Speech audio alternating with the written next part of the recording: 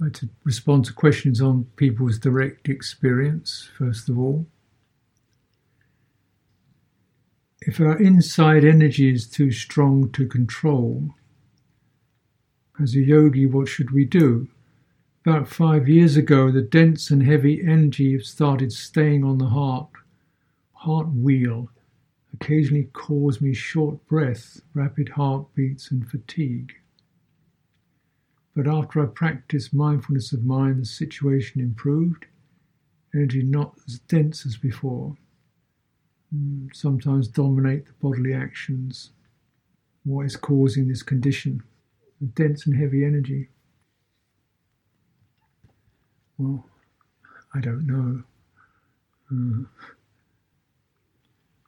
But energy is a mysterious medium, sometimes associated with sense desire.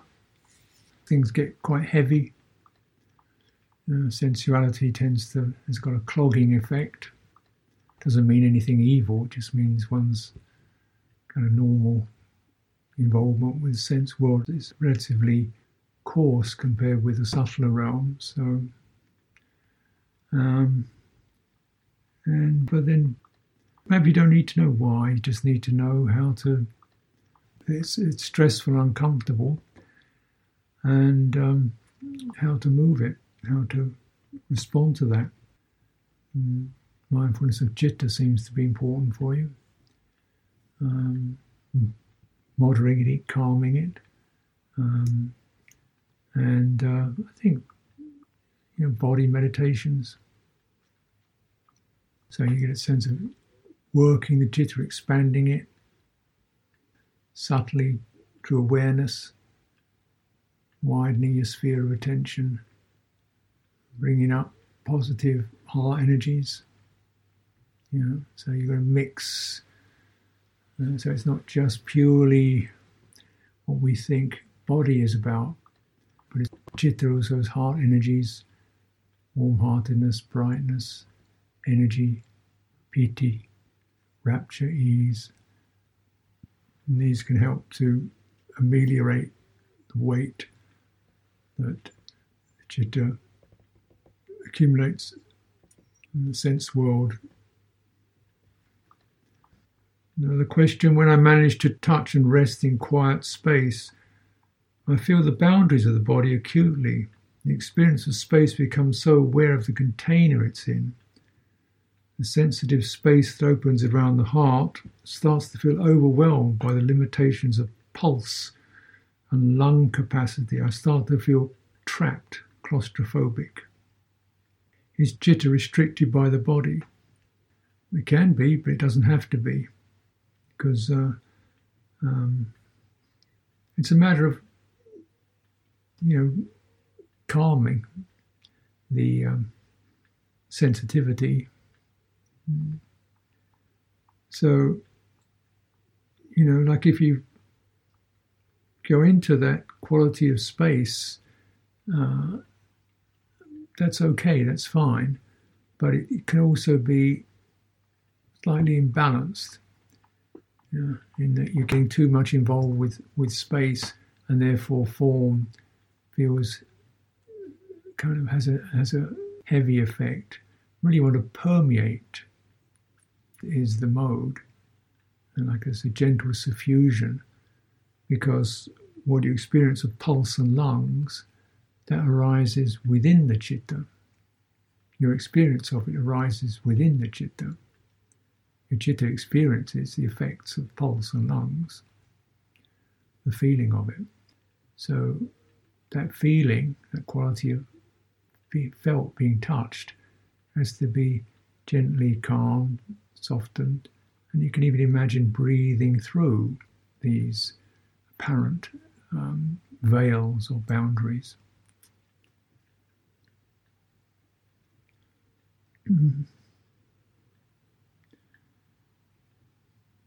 So someone asked about self. Is this citta some kind of, sounds like a self to me. I wonder what a self is, how one would define a self. It generally means it's always seen in opposition to something other than that. So I'm me and you're you. This is myself, that's you. So it's this is my body, that's the space around me. This, therefore, I am this. So self experience always means self and other. It's a dualism. And with citta, we're beginning to not recognize these boundaries and begin to permeate them, so that there's a sense of not being limited into a particular place in the body or even an attitude in the mind. The mind that becomes more radiant doesn't have other in it. So self also implies ownership, the sense of holding. Something is mine, it's held. Well, the purpose of training is to release that. Self generally has some sort of apparent ownership, and because, of course, we don't own anything. The ownership thing is a bit of an illusion. Ownership just means a repeated fixation or repeated clinging. We can't own things, really. We just cling. There's clinging. So once we begin to be aware of that and begin to release that clinging, so clinging to possessions, clinging to a body, clinging to feeling, clinging to perceptions, and the clinging is is one of the ways in which self is experienced. This is mine. Not necessarily even pleasant experiences. Some of the clinging is a kind of defensive. I don't want to be that. But with practice, we're overcoming our fear of otherness, our defensiveness, our holding on to particular aspects and permeating, suffusing, so that the differentiations begin to fade out. There's no differentiations, you can't really make as much of an entity out of it, self out of it. Self also imagines it has control, an agency. I will make something happen. I'm a potent person, I can make things happen. I'm in charge. And meditation begins to disabuse you of that notion, since one can sometimes barely control one's own thoughts, if at all. So, who's in charge? Yeah. So we realise that there's a certain degree of agency in citta, but it's an agency that brings forth not so much control as relational moderation, right? Moderating the relationship to experiences. We're not pushing things around, we're making peace with them, coming to terms with them, relaxing them, suffusing them, disarming things. And that occurs not through some kind of self making it happen. It's just the more one touches into the potency of citta, it begins to expand. It meets these things we don't like and things we want to, and it begins to, disarm them, because they don't. When the citta has that power, strength to it, the things we dislike doesn't affect it. It doesn't affect it. Unpleasant feeling can be known. It doesn't have to kill you. Unpleasant feeling is part of what happens. But it doesn't, you can be aware of it. You don't have to kind of get stressed by it. Because it arises within citta, just expands, so it accepts the presence of unpleasant feeling as best. Clearly, this is the the full development, but that's what we begin to bear in mind the possibilities of and practice with. The body can be pretty uncomfortable at times, but you recognise around bodily discomfort. There's always a attention to not have to try to defend oneself from it, and more skillful practice is to widen one's awareness to include things that are not so unpleasant, not so intense. And then from that wider field of awareness, which could be even bigger than your body, but space around you also, maybe just begin to relax some of the defending and agitation.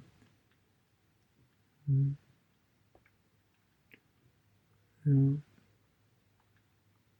we can't avoid physical pain, but we can perhaps diminish the psychological misery and stress that occurs.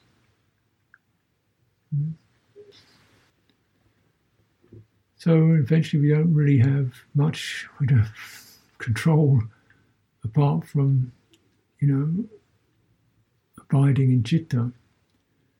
I don't know what kind of self that would be, but it's not an identity. It has no specific gender or name or history. It doesn't work in terms of history. History wraps itself around it. Memories occur, arise within it. Names and definitions arise within it. But you can't find the beginning of it or the end of it. So it's not really a time-bound experience. What it gets bound by is its own karmic inclinations. And that's what self is. So there is a certain relevance, because anything that's subjective would seem to be myself. Citta's subjective. But the self is something you can witness, which is the karmic tendencies. It's not really itself, isn't an entity either. It's a collection of karmic dispositions, habits, patterns, memories, and we can be aware of that and not clamour around it, and not agitate around it, and not get reactive around it. Then there's a stepping out of that boundary of self. So somebody asks, when the person dies, where did her citta go? He's lost a friend. Difficult to say, really. I mean, depends on our own, that person's cultivation. The Buddha very much would encourage people on their deathbeds, or his disciples would encourage people on their deathbeds to recollect their virtues, to return to the purity of the citta, or the degree of it, and linger in that. And then you go out with that. And he says, where it goes out, it goes to what it's sitting in. So if it's sitting in a quality of brightness and purity, that's where it goes. I think, well, so we tend to always use the map of the sensory world, the sense world, and that kind of consciousness to try to define places. I always say, does it go to Tunisia? No. Does it go to it doesn't work like that, because the sense world, citta doesn't really operate in the sense world. It goes to what psychological domains, you might say, is perhaps more useful. It goes to the bright place with an element of clinging, or residual clinging, which can be the clinging to embodiment, to having a body. So then it will return into a body, but perhaps with a bright disposition. So where does she go? Buddha said, when the fire goes out, where does it go? When the wind stops blowing, where does it gone? He said, it's not. How can you direct your wishes towards her? Well, you know how to do that. Just bear in mind, you can do ritual Ritual is a good way to solemnize the memory of someone. You remember them, you think of them, you have a place where you go and you express goodwill, wishes. You can dedicate actions on that person's behalf. And there's a healing of that sense of separation, because you're definitely connecting, not just as a thought, but you're connecting with a particular thing you do. Even it's just going somewhere and sitting and remembering. And so this is, you sort of bring something up like that. But to bear in mind, there is all kinds of texts and things that talk about it, but, and I think there's some credence in that. But we don't, if we look at it honestly, what do you know? What do you really know through direct experience? And maybe what you know from direct experience it's going to be based upon this life trajectory. Where were that person's inclinations? That's where she's going. Because you could see it happening now. Where that person's inclinations were, where was her centre, what was her main abiding, what was the quality of that, particularly in the last days. That's the evidence you have. And you can then very likely imagine, well, that's where she was psychologically, emotionally, spiritually, however you want to put it. That's as good a clue you're going to get as to where she's going, right? And if you want to meet her, you should go to that same place, right? If she went to Tunisia, go to Tunisia. But if she went to somewhere blessed and beautiful, you better go there. That's where she was hanging out. That's where you meet her. Except, it'll be a place in the heart. It won't be a physical place. And then it helps this sense of disorientation that can occur.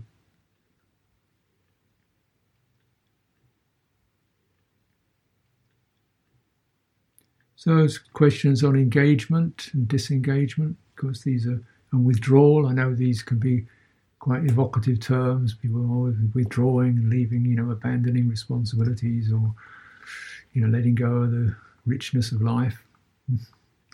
You have to kind of really explore the experience, because it's really just, it's not, the words don't quite do it. And so one aspect of withdrawing from engagement and entanglement with the phenomena and drama of life, can this be done in a way in which we don't lose out on any of the richness and details of the experience of being human in the world? I want it both ways.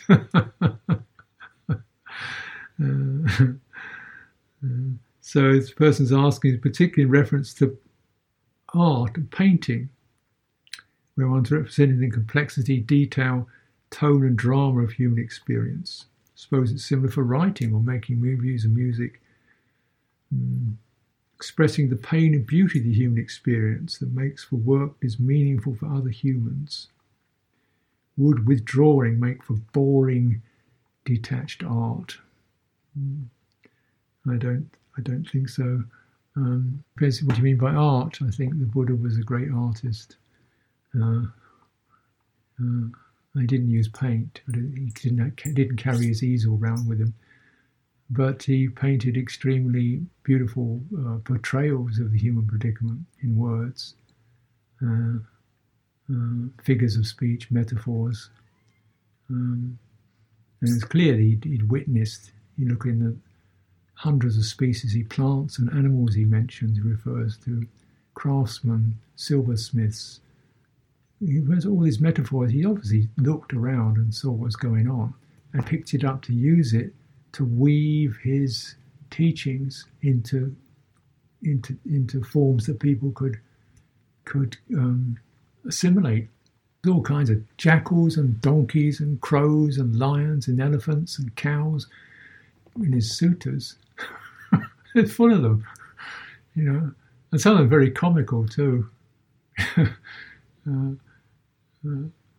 Broken pots and dung heaps. Some of it's pretty intense, and then the various dialogues you can find where some Brahmin throws a verse at him and Buddha responds with 15 verses, immaculate metrical stanzas. He just rolls them out in poetry instantly. And this is a talent that was part of the folk tradition in India and in Southeast Asia, and I think in Europe too. Bards would have this ability. Just you throw them a line, they just weave and immediately weave a poem out of it, and the Buddha could do that. And people like Ajahn Mun they had this spontaneous singing. Ajahn Mun was one of the great forest teachers, and he used to be what is called a Morlam singer, which is like a sparring contest.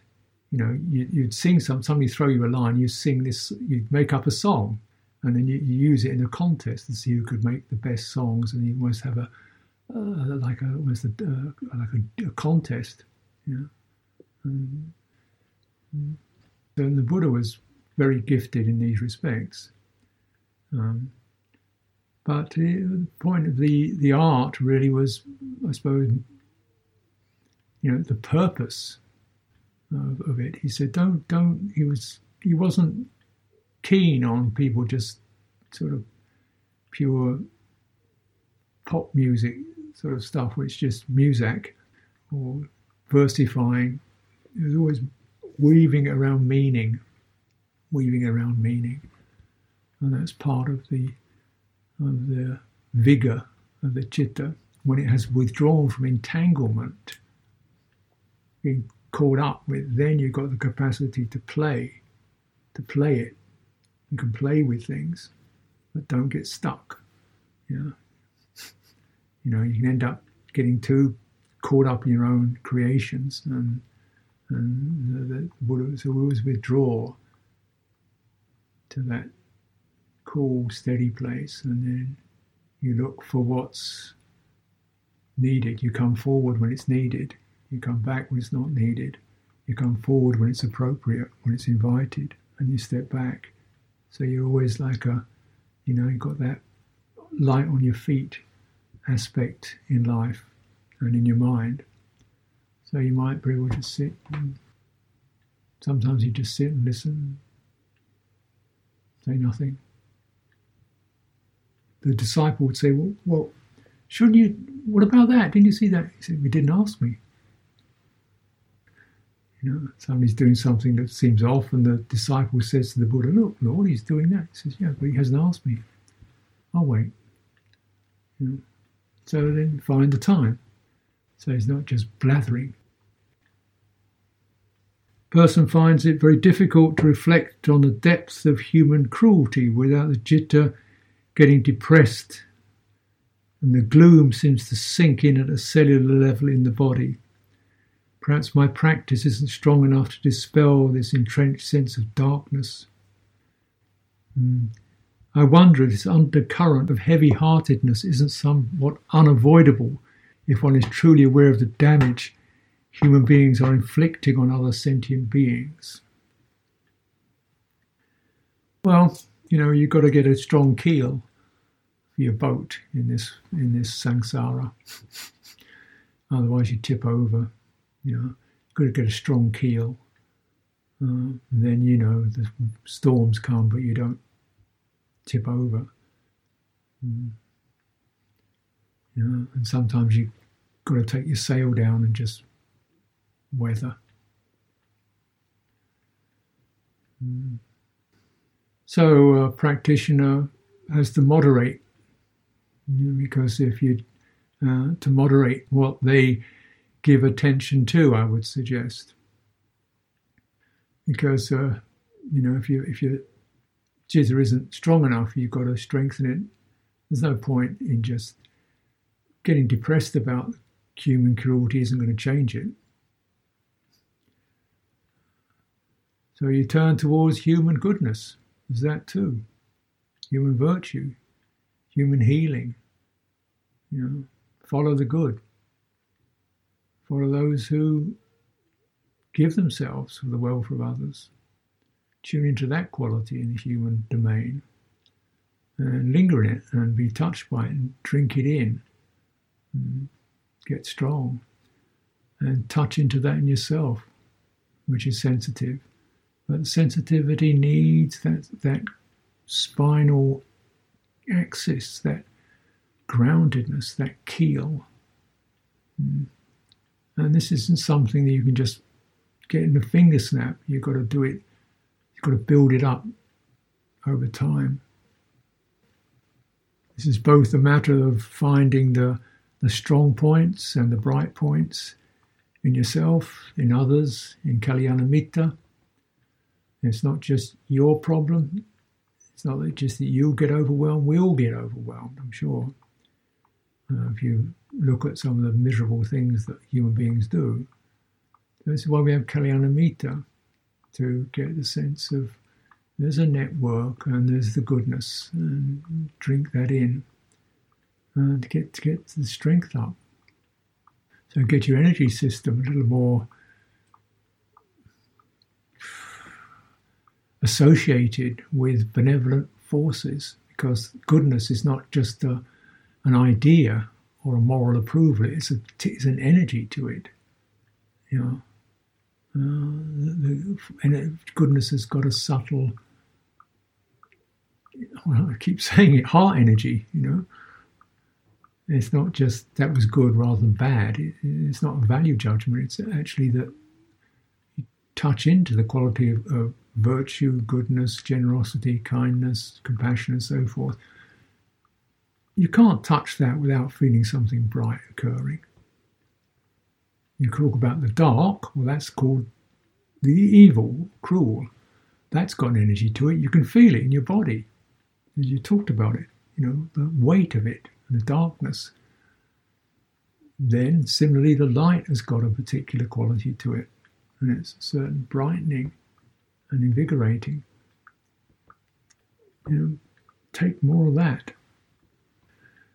until when the citta has strengthened, then awareness becomes more. It's got a kind of something that supports it. Because your awareness at first is easily affected, easily sensitized. So you want to get that awareness based on that foundation, then it can expand and you can see as the Buddha certainly saw horrible things. Descriptions in the scriptures are pretty chilling, People getting their heads ripped off by kings and criminals getting flayed alive and boiled in pots and stuff like that. It wasn't like any less cruel. In fact, it was right out in the open as well. And we might, some people say we've actually got a bit better as a species, just that unfortunately the toys we play with now have got a whole lot more power to them than just a sword. So we look at the cherishing of life that does occur. It wasn't until, 100 years ago we started protecting animals. We didn't protect animals before. We didn't create wildlife reserves before. We shot them. So you have whole charities devoted to looking after badgers. and why not? And hedgehogs in Britain. You've got a hedgehog bat trust that looks after bats. You've got a bat in your house. You can't do anything about it. You want to move it. You've got to phone up the local bat officer who comes around and tries to invite the bat to go somewhere else. I think it's rather sweet, really. So I find these things kind of uplifting. Okay, so sure, horrible things happen, but the life of one bat is one. For that bat, that's significant. Get some mudita for that and enjoy it, appreciate it. then you can actually see all these things with a sense of sober sadness, you might say, like how regretful, and the beings are so lost, how regretful, and how can I help? But getting depressed isn't part of the package. So, person's commenting on clinging to opinions, our image of ourselves, of how things are in the world, and you commented to how this keeps us from realizing how things really are. But on page 326 of the commentary on the Heart of Compassion, there's a comment on the third kind of diligence, describing it as the diligence that cannot be stopped, the insatiable energy to work constantly for the sake of others. I found this disconcerting, coming as it does from prescribed reading. I'm not familiar with this commentary, but I don't see a conflict there.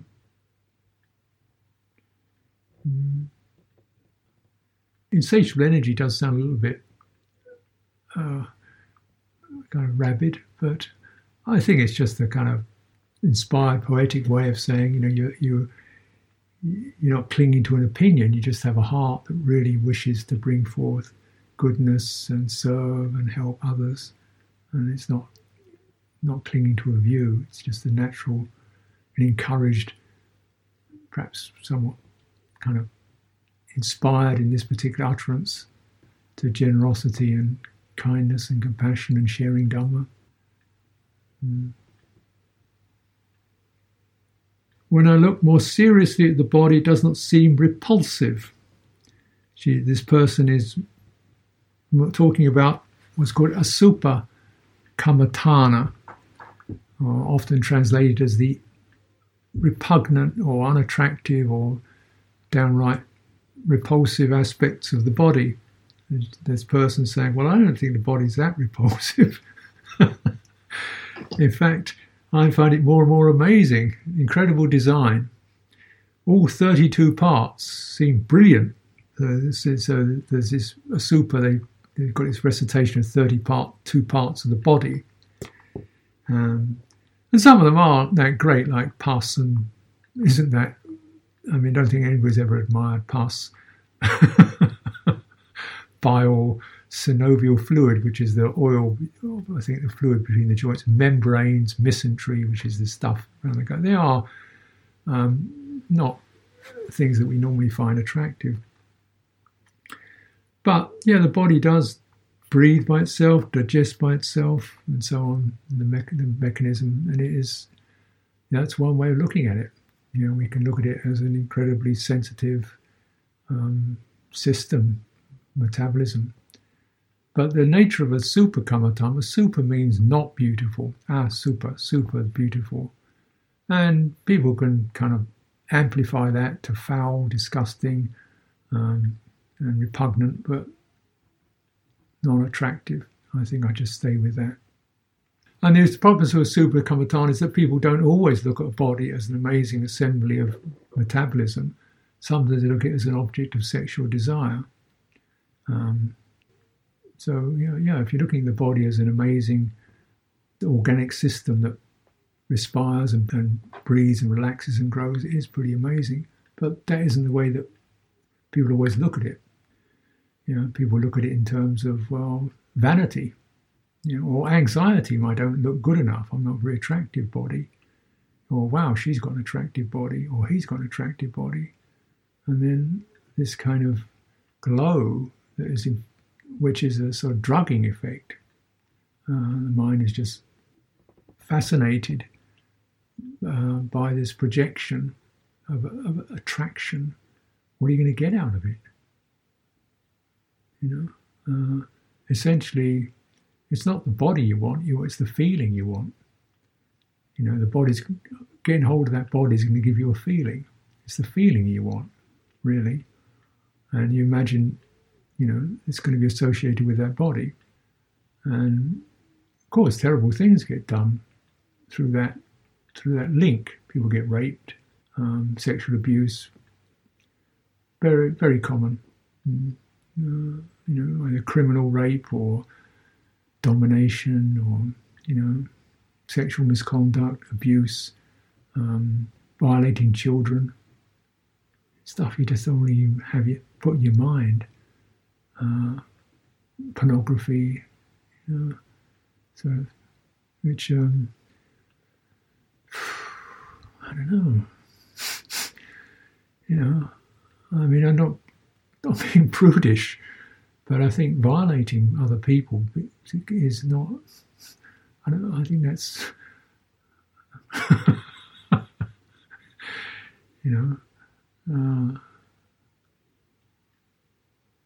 That's not on. And what is that energy that does that? It's a kind of mesmerized, like a kind of mania, really. So then the idea is that when you want to get to that particular energy and keep terminating, because it happens, people do either gross sexual abuse or just constant hankering and longing, and and people fondle that energy. What pornography is about, just constantly inciting the energy and fondling and luxuriating in it. So the sense is that this is a potential that human beings have right across the planet. This is a potential that human beings have. So they're saying, well, look, let's just get really clear about this. This body, if you look at it like that, you've got to kind of place something else that doesn't give any sign, any signal that would incite that energy. So that's what it's for. And often it's about your own body, because there could be the sense of, trying to look nice and look good and, buffed up and, sort of got a bit of glow there and, toned.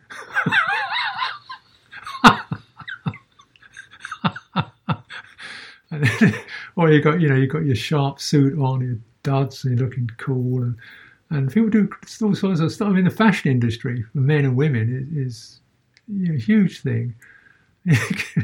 It's just so then you say, well, it's just a bag of meat. I don't have problems with bags of meat. I mean, I'm not against it, but it does cuts out a lot of this kind of wrong direction of the mind. If that's your problem. If it's not your problem, you don't need to do the practice. But it's good to just sort of, because it can, you start to worry whether you look nice or not, and what can you do about it?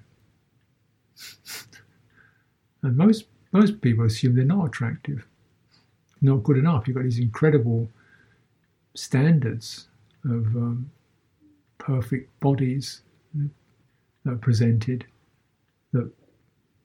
who very few people can have a body like that. And sometimes they don't even exist. They're just photographs that have been touched up. So people always get the feeling of, not good enough, inadequate, better buy something, put some cream on, or pluck a few hairs out, or something like that. And just give up, relax.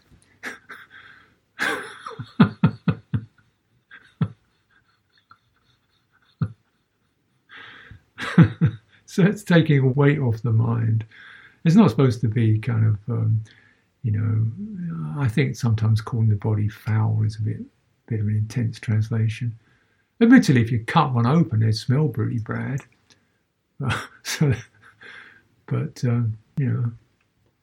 It's merely just, this is actually assembly of, Buddha said, like you're looking in a bag of, open up a bag, and you see there's some rice and there's beans and there's peas, all these elements. There's also not an identity with it. It's a number of things that have come together. It's not an identity.